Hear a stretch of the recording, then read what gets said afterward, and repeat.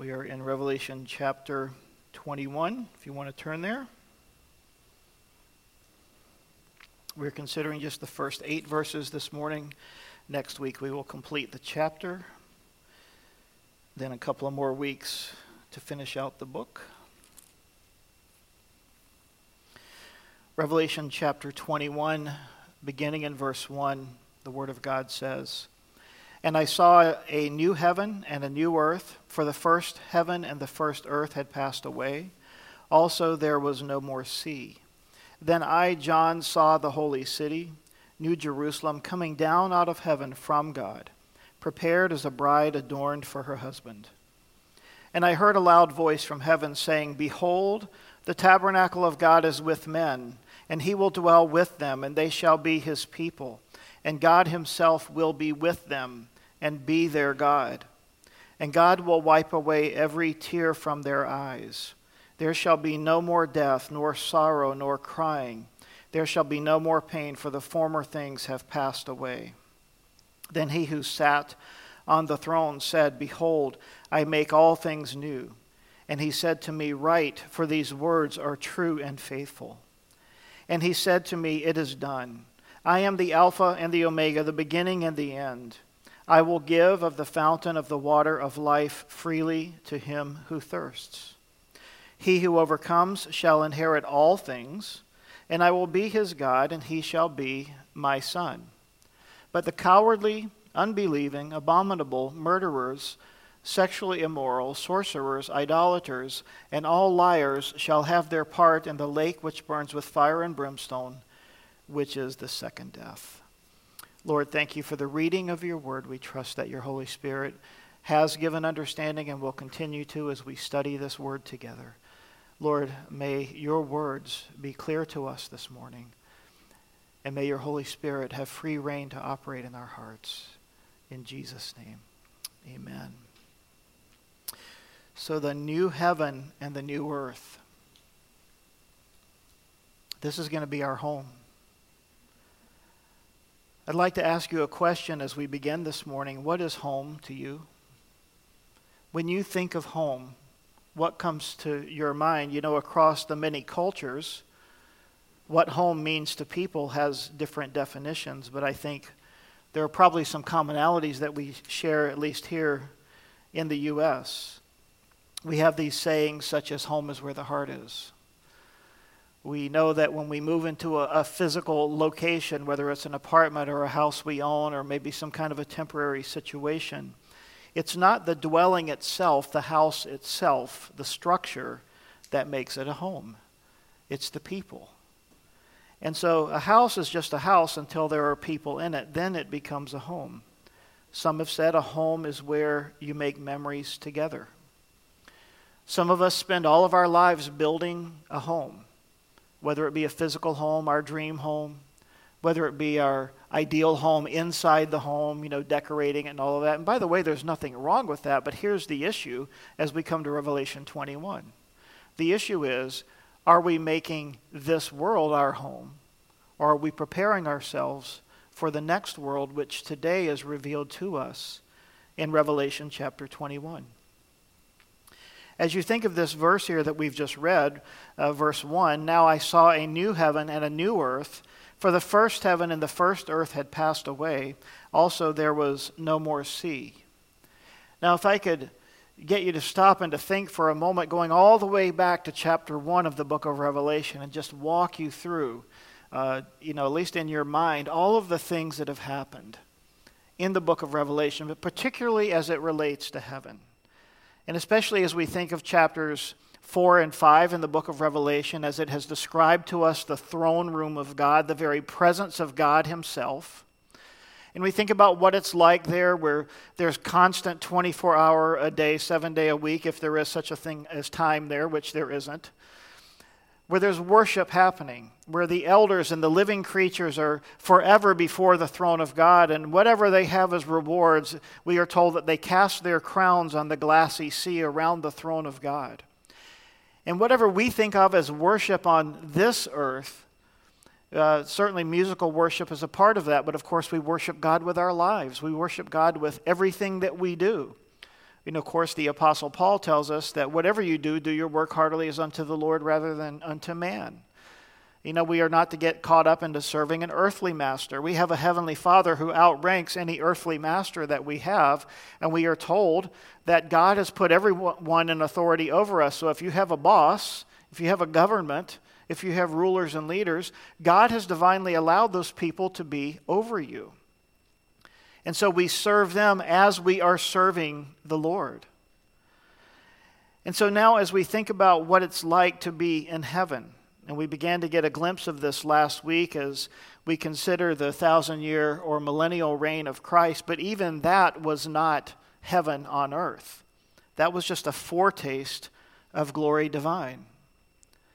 Here I saw a new heaven and a new earth. John was given this heavenly vision. And I would like to ask you this morning, what are eyes and vision truly made for? Is it made for the wonders of this world? We are living right now in a wonderful time of the year. We have peak foliage. It is absolutely gorgeous out there. It's one of the best we've had in years. But is that what our eyes have truly meant to see? Or have they been created and invented by God so that we might see Him? In 1 Corinthians chapter 2, Paul wrote these words, "But as it is written, eye has not seen nor ear heard, nor have entered into the heart of man the things which God has prepared for those who love Him. But God has revealed them to us through His Spirit, for the Spirit searches all things, yes, the deep things of God." We are strangers, pilgrims, and aliens here on this earth. In Hebrews chapter 11, we're told these words concerning those who died in faith. These all died in faith, not having received the promises, but having seen them afar off, they were assured of them. They embraced them and confessed that they were strangers and pilgrims on the earth. For those who say such things declare plainly that they seek a homeland. And truly, if they had called to mind that country from which they had come out, they would have had opportunity to return. But now they desire a better, that is, a heavenly country. Therefore, God is not ashamed to be called their God, for He has prepared a city for them. Can we agree this morning that this world is not our home? We're just passing through. These words were written by the Apostle Paul in 1 Corinthians 13, the great love chapter. At the very end, he says, "For now we see in a mirror dimly or darkly, but then face to face. Now I know in part, but then I shall know just as I am also known." And in 1 John 3, the Spirit penned these words, "Beloved, now we are children of God, and it has not yet been revealed what we shall be, but we know that when He is revealed, we shall be like Him, for we shall see Him as He is." You see, in Revelation 21, we enter the eternal kingdom. We enter the heavenly kingdom. We enter life as it was truly meant to be. Some have called this paradise regained or paradise reborn. This is the new heavens and the new earth. New means not just like we know we build a new house, but fresh, new in character, not recent or new in time. This isn't just the next place, like when you move from one house to the next. It is the best place. It is the better place for us. You see, this is what we're saved for, and this is what we were saved unto. To be in the kingdom of God forever and ever and ever. You see, God desires that we be with Him and be in His presence, and He's going to talk about that in a few verses, but also, heaven is a place. It's a destination. There is nothing on this earth that we can truly call a destination. We are just passing through, just like walking down a hallway or driving on a road. We are just driving through on our way to heaven. This is what we were saved for. This is what we were saved unto. If you would consider with me for a moment, in the book of Genesis chapter 1, the heavens and the earth were created. In Revelation chapter 21, verse 1, a new heavens and a new earth has been created. In Genesis chapter 1, verse 16, the sun was created, And in Revelation 21:23, there's no need of the sun, for the Lamb of God himself is the sun. In Genesis chapter 1, the night was established. In Revelation 22, there will be no night. In Genesis chapter 1, verse 10, the seas were created. We are told here in verse 1, there's no more seas. Sorry if you're a fisherman or a sailor. In Genesis chapter 3, the curse was announced because of the sin of man. In Revelation 22, verse 3, there's no more curse. In Genesis 3, death enters history. In Revelation 21, verse 4, we are told there's no more death. And in Genesis chapter 3, we saw man driven from the tree, driven from paradise, driven from the garden. But in Revelation 22, man is restored to paradise as God has intended us to live. And in Genesis chapter 3, beginning in verse 17, sorrow and pain are introduced into the human existence. But in Revelation 21:4, we are told there are no more tears, there's no more pain. God said in Isaiah 65, for behold, I create new heavens and a new earth, and the former shall not be remembered or come to mind. But be glad and rejoice forever in what I create. For behold, I create a Jerusalem as a rejoicing, and her people as a joy. In Psalm 102, we're told, of old, God, you laid the foundations of the earth, and the heavens are the work of your hands. They will perish, but you will endure. Yes, all of them will grow old like a garment, like a cloak. You will change them, and they will be changed, but you are the same, and your years have no end. And remember, we read last week in 2 Peter chapter 3 that we are to be looking for and hastening the coming of the day of God, because of which the heavens will be dissolved, being on fire, and the elements will melt with fervent heat. Nevertheless, we, according to his promise, look for a new heaven and a new earth in which righteousness dwells. So this first heaven, this first earth as we know it, passes away. And it's interesting in looking at the word heaven here. The word heaven used in this passage as we're studying it today is always referring to what we know as the sky or the atmosphere. But when he talks about creating a new heavens and a new earth, he's talking about not just the sky and the atmosphere, but what we're going to know truly as heaven, the place where God dwells. And then he says here in verse 2, then I, John, saw the holy city, New Jerusalem, coming down out of heaven from God, prepared as a bride adorned for her husband. God has a model in heaven, it seems, for everything. When we study in the Old Testament, the tabernacle, and then, of course, he patterned that and made the temple, we are told that these were heavenly patterns. These are things created already in heaven, and the things that we have on earth are merely images of the things in heaven. And as wonderful as they are imperfect, because these are not the heavenly version of what the Lord wants to reveal to us. And so John is allowed here to see in this vision the holy city, the New Jerusalem, coming down out of heaven from God. This reminds me of when Peter was on the rooftop there in Acts chapter 10, waiting upon the Lord and getting a little sleepy, as Peter often did. And the Lord revealed to him that sheet coming down, and he revealed to him his glory through all of the creatures that the Jews understood were unclean. But as he spoke to Peter, he said, rise, Peter, kill and eat, for these things that I have called clean, you must not call unclean. And as God gives these visions to his servants, to the prophets and the apostles, he allows them to see a heavenly vision. He allows them to see things as they truly are. And I believe today, personally, side note, that God still gives visions and dreams. They're not on the level of Scripture, obviously, but I think God often will allow us to see things, and if we will be faithful to read his word and to put it into our minds and allow him to speak to our hearts, I believe God will use these things to remind us of who he is and of what he has prepared for us. You know, we haven't mentioned this for a while in our study of the book of Revelation, but early on we mentioned what's called the heptadic structure, or the sevens, the number of times seven things or the number seven appears in John's writings in particular, and in the book of Revelation. Here, 7 things are revealed to be true in the eternal state or the new heaven. First of all, there is a new heaven.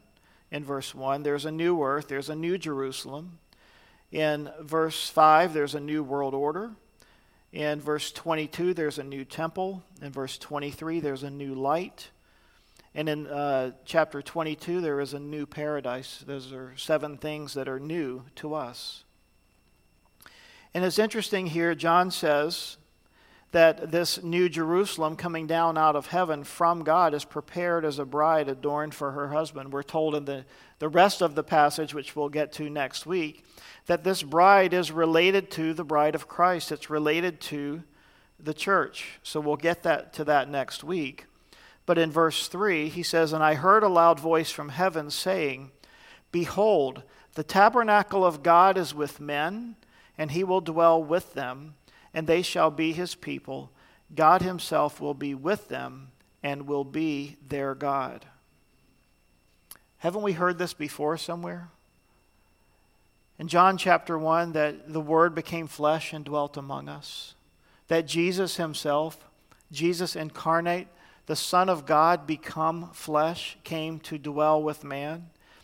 And in that situation, during that time, Jesus came for a period of about 3 years. Of course, he lived longer than that, but his ministry, as we understood it, as he was revealed to us, was about 3.5 years long. And Jesus' ministry, of course, was localized.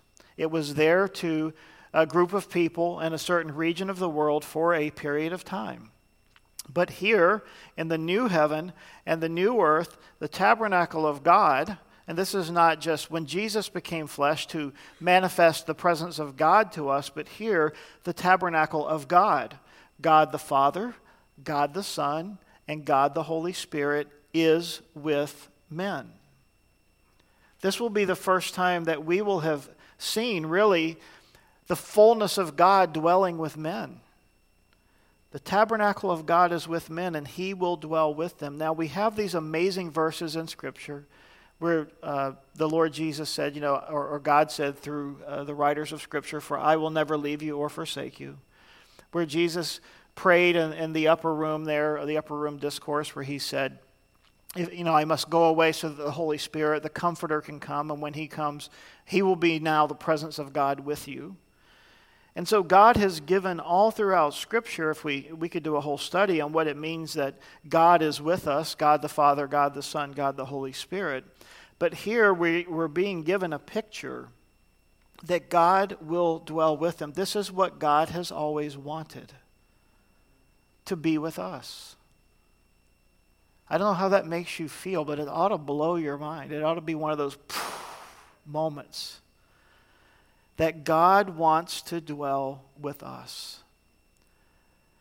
Now, a lot of us struggle with these feelings of inadequacy, right? Of selfishness, but also of kind of this woe is me, or we get down on ourselves, and it happens to all of us. It can be personality type, but we all go through these things. But I want to encourage you this morning with verse 3. God wants to dwell with you. God loves you. You've heard that before, but don't let those be idle words this morning. God loves you. He's gone to such trouble, to such great lengths, to send his Son to die on the cross for our sins so that the way might be paved, that we would have a relationship with God the Father. And now in this moment in Revelation 21:3, the tabernacle of God, the dwelling place of God, will be with men. It will finally be realized. There's a lot of things we don't understand. We're told that to be absent from the body is to be present with the Lord for us as believers. As I'm understanding Scripture as we go through the book of Revelation, we won't immediately be in this place. This will be a place at the end of the age where the new heavens and the new earth, the new eternal kingdom is ushered in. And at that moment, all of us who are believers, who are forever in his presence, will be ushered into this new kingdom, this new realm together. So what does it mean that when we're absent from the body, we're present with the Lord? I don't know, but it's glorious and it's better than here, so I'm not trying to figure it out. It's just way better than here. But it's interesting that this is the dwelling place. It's the presence of God. It is the blessing and the fellowship of being with God. We will be His people. He will be our God. And in Isaiah chapter 9, where we are foretold or foreshadowed of the coming of the Messiah, it said that His name would be called Emmanuel, and we are told that His name means God with us. Here in Revelation 21, verse 3, God will be with us. We shall be His people. He shall be our God. And notice what happens in the presence of God in verse 4. And God will wipe away every tear from their eyes. I assume everybody in this room has cried at least one tear. Some of us many. Have you ever had the intimate and pleasurable moment where someone touched your face and wiped away the tear from your eye? This is what God will do. This is how much He loves us.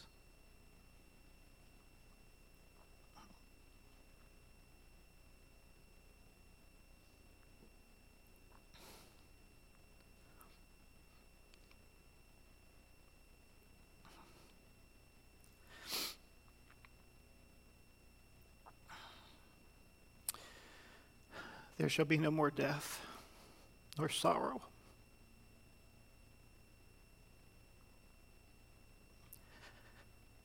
nor crying. There shall be no more pain.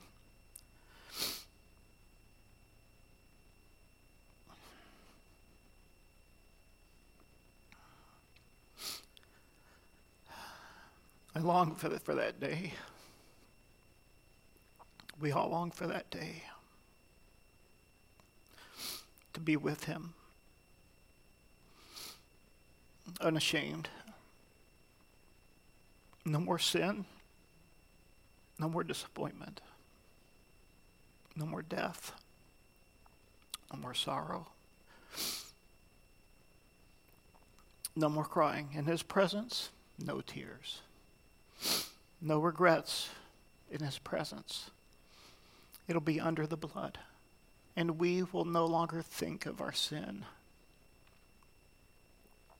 We will no longer be hurt by the hurt that we've inflicted on others. And God will be God. And we will just be His people. The former things have passed away. God is not repairing heaven and earth. He's creating a new place. He's not just fixing something that's broken. He's making all things new. Then He who sat on the throne said, "Behold, I make all things new." And He said to me, "Write, for these words are true and faithful." These words are dependable. This is the truth. This is where we're headed. And we need to remember that the destination is better than the journey.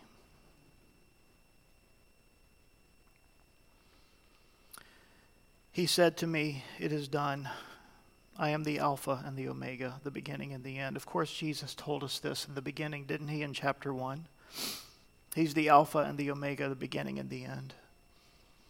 In the Lord, everything is summed up. In the Lord, there's no more questions.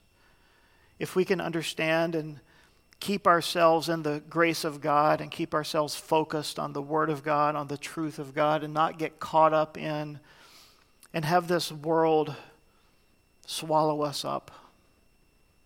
The madness of the news, the craziness going on in our world around us between wildfires and political unrest and tension in the Middle East. And sometimes I wonder the last week if the fuse hasn't been lit in the Middle East.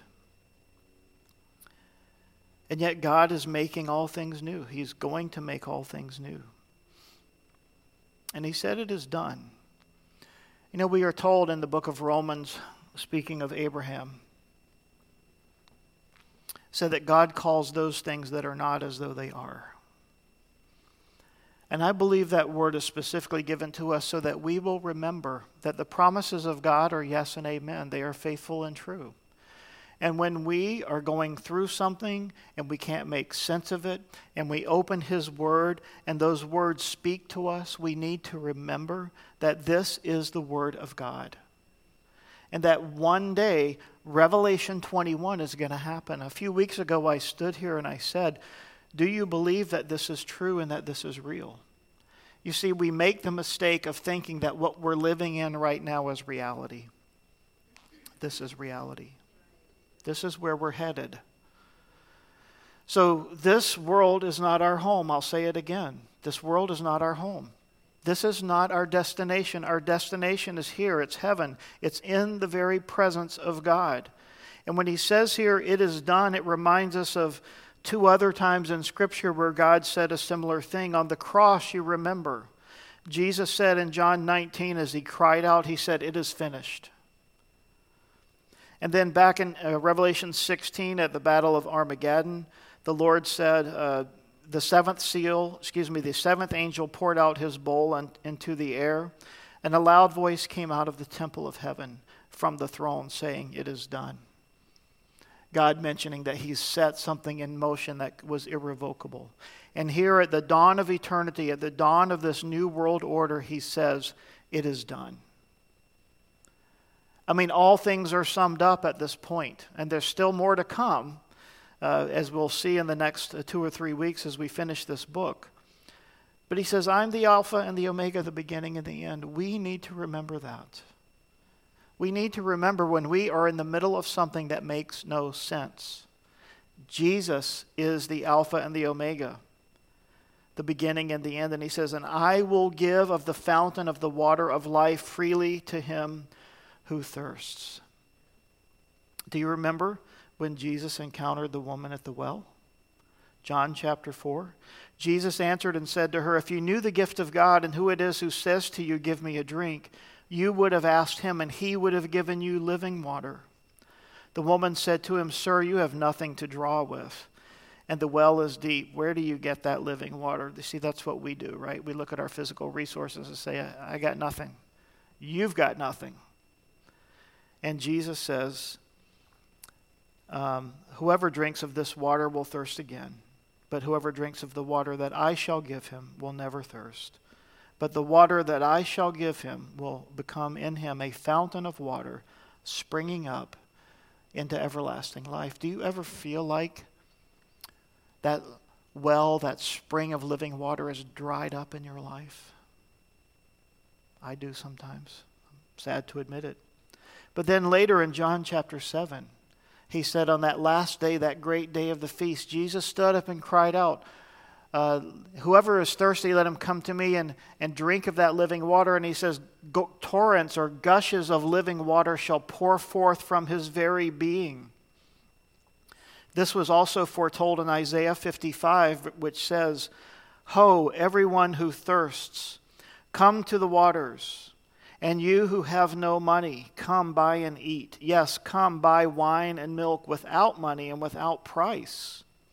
Why do you spend money for what is not bread and your wages for what does not satisfy? Listen carefully to me and eat what is good, and let your soul delight itself in abundance. The fountain of living water, Jesus says here, I will give of the fountain of the water of life freely to him who thirsts. You see, there's the gospel in a nutshell, isn't it? When we realize, as we come to Christ, that we have no resources. We are wholly inadequate in ourselves. We have nothing. We are bankrupt. We are bankrupt spiritually, morally, mentally, even physically. And even though the world holds up specimens of human beings who are ripped and have six-packs and can do anything and leap tall buildings in a single bound and all of those things, that's not real. Heaven is real. It is done. The beginning and the end said to us, I will give of the fountain of water of life freely to him who thirsts. Let me just ask you this morning, even though you're Christians, I hope you all are, but if not, we'll give you an opportunity. Are you thirsty? Are you hungry? Blessed is he who hungers and thirsts after righteousness, for he shall be filled. Come to this water, this fountain of living water, and receive freely from the Lord Jesus Christ. He who overcomes shall inherit all things. That should be another.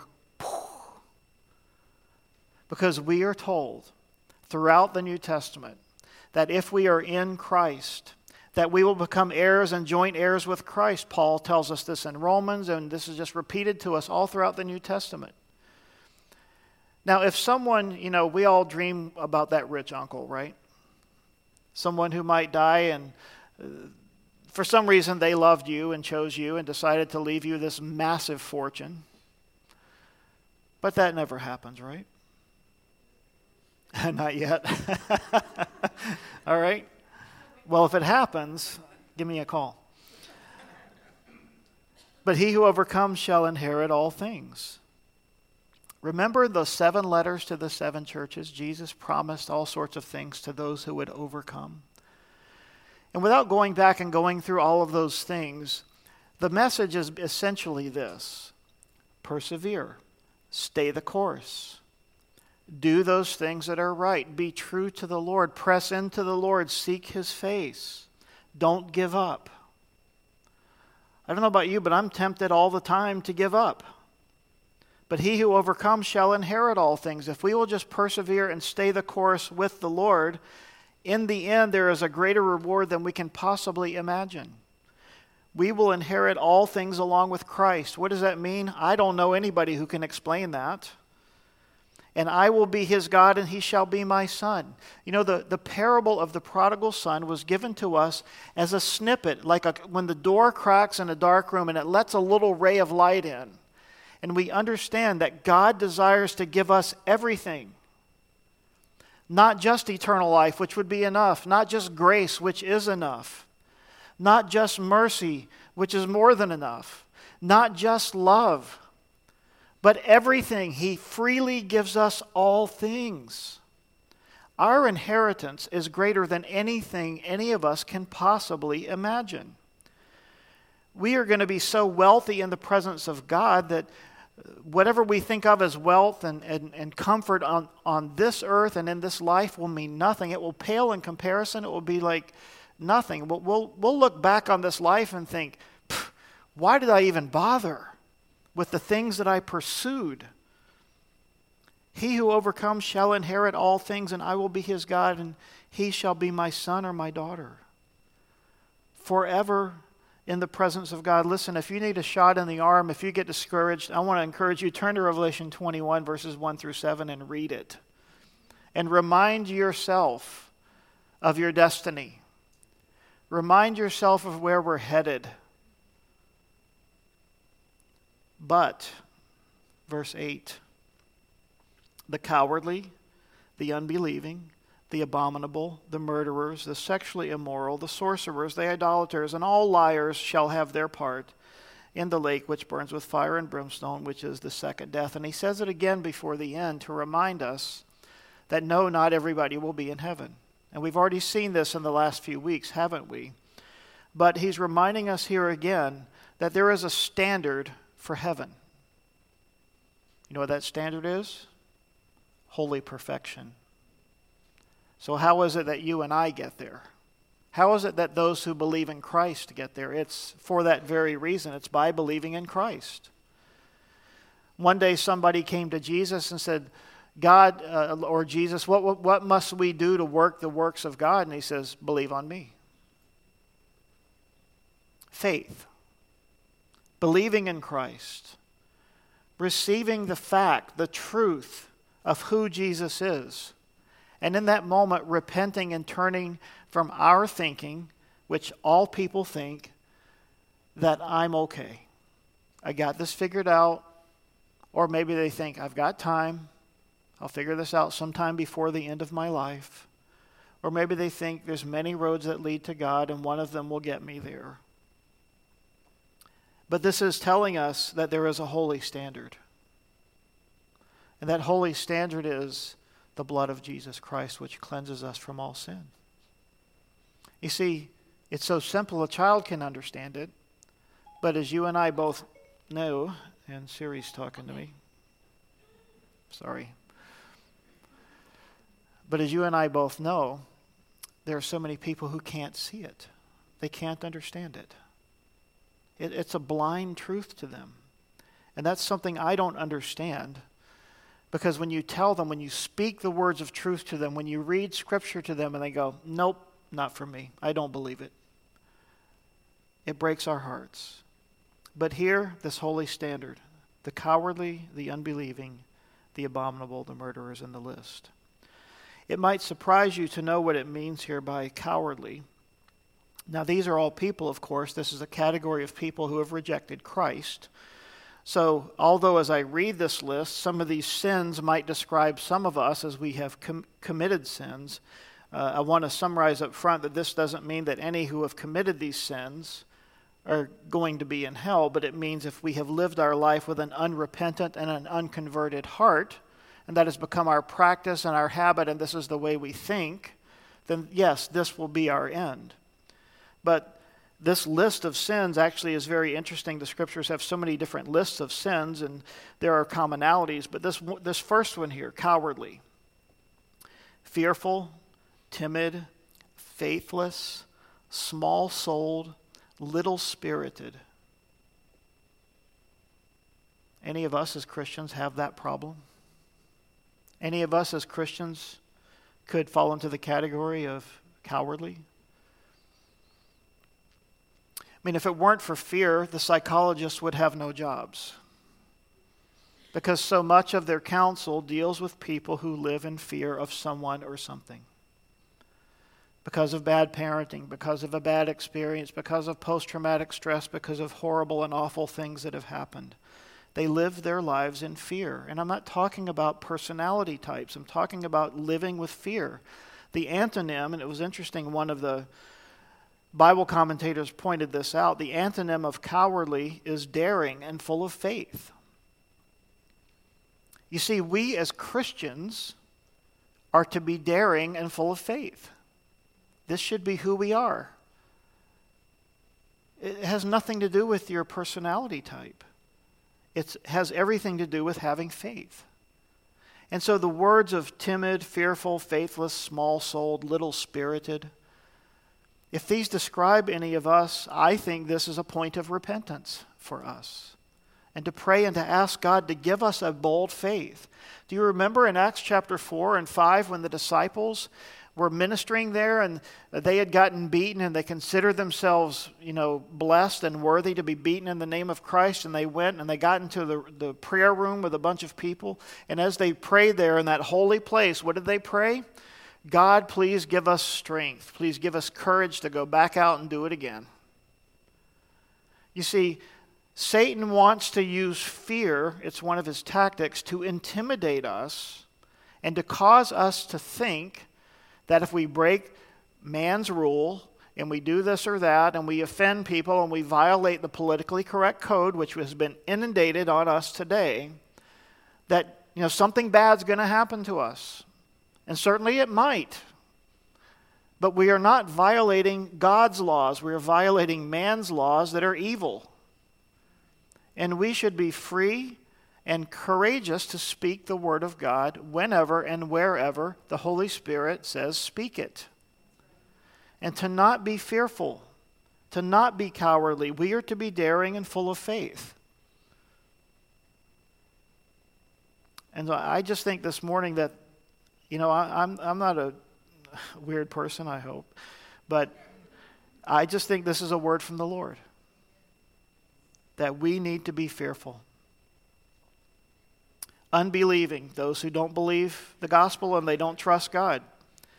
The abominable, listen to this, detestable, abhorrent, foul, stench, disgusting, polluted with crimes, people who are so offensive you have to turn away from them. Murderers, those who commit homicide or kill other people, of course. The sexually immoral, this is an interesting one. The King James calls it whoremongers. The word pornos is used, and it's a man, and it's interesting, all of the Bible dictionaries defined it this way: a man who prostitutes his body for hire for unlawful sexual intercourse. And I find that interesting, and here's what I think about that. This is my free comment today. I believe God wants men to lead according to a godly standard. And when the men of the world, both godly and ungodly, do ungodly things, and when they walk in ungodly ways and they set an ungodly standard and a pattern, I believe this violates the pattern that God laid down. He created Adam first, and then he created Eve. That's not a chauvinistic thing. It's just the way God did it. Paul makes this argument several times in his epistles. It's not men are better than women or anything like that. He makes that abundantly clear. He simply says there's a standard, and he wants men to lead. Men, we are to rise up and lead. This is a word for you this morning. Stand up and lead. Don't be a coward. Be full of faith. Do what God says. Sorcerers, pharmakias, drugs, spells, potions, poisoners, magicians, those who use or prepare magical remedies, and enchanter. That's a wide spectrum of things. Idolaters, those who worship images. And it's interesting, Thayer brought this out: a covetous man is a worshiper of mammon, which is riches or wealth. This is something we get caught up in a large way in our American culture. And then he says all liars, and I find it interesting that he said that here. He didn't just say liars, he says all liars, as if we need to make sure they're all included. Untrue, deceitful, and false.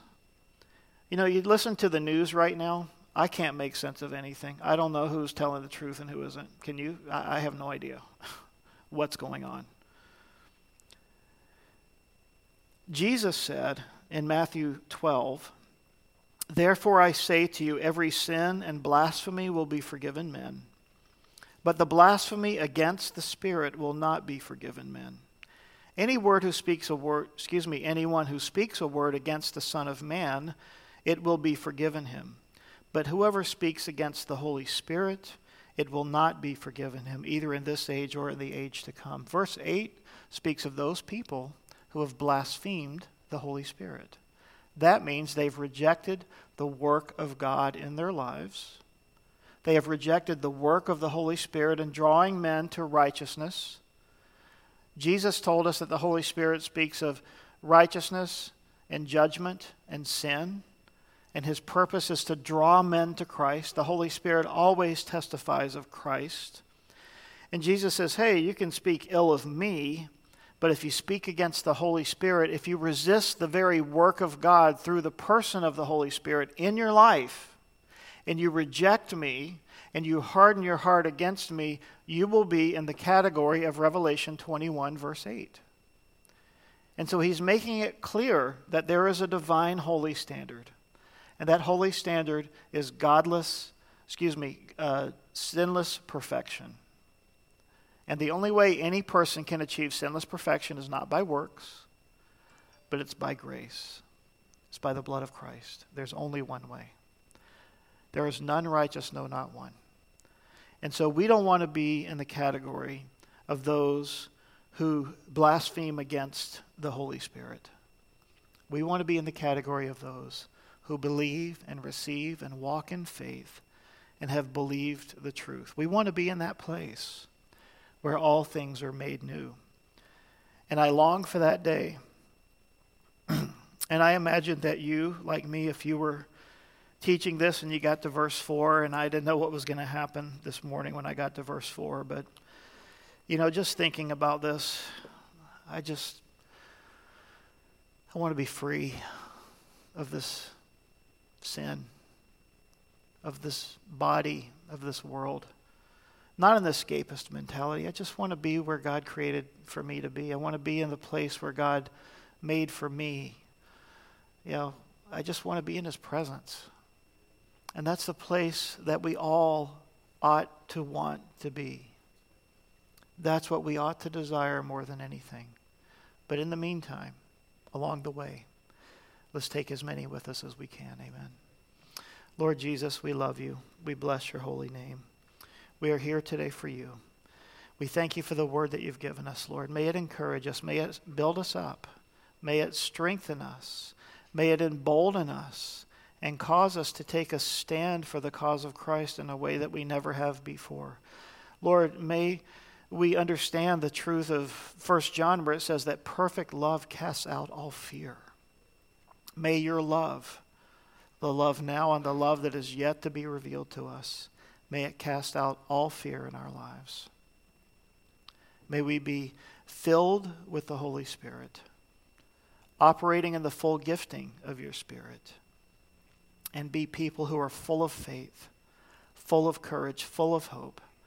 In these dark days, in this perverse and this crooked generation, may we be lights to shine in the darkness. Lord, thank you for your love. Thank you for your faith. Thank you for your faithfulness to us, Lord.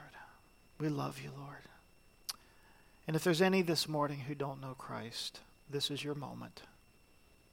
You don't have to do anything strange or weird. Just where you're sitting right now, just lift your hand up to the Lord and just say, Lord, please come into my life. Please forgive me, Jesus. Bring your love, your grace, your mercy into my life. Lord, I want to be forgiven and free. I want to walk in a way that's pleasing to you. I turn from my old life and I turn to the grace of God. And Lord, Revelation 21 describes where I want to be and who I want to be. And so if that's you this morning, I want you to rejoice in the fact that your name is now written in the book of life. Your name is now written in heaven, and you will be with him forever and ever. For those of us this morning where maybe the Spirit has spoken a word of either encouragement or correction, just embrace it, speak to the Lord, and allow him to fill you and to move you forward. Lord, thank you for your love. Thank you for your grace. Thank you for your mercy. We bless you in Jesus' name. Amen. All right, let's stand and worship the Lord with one last song.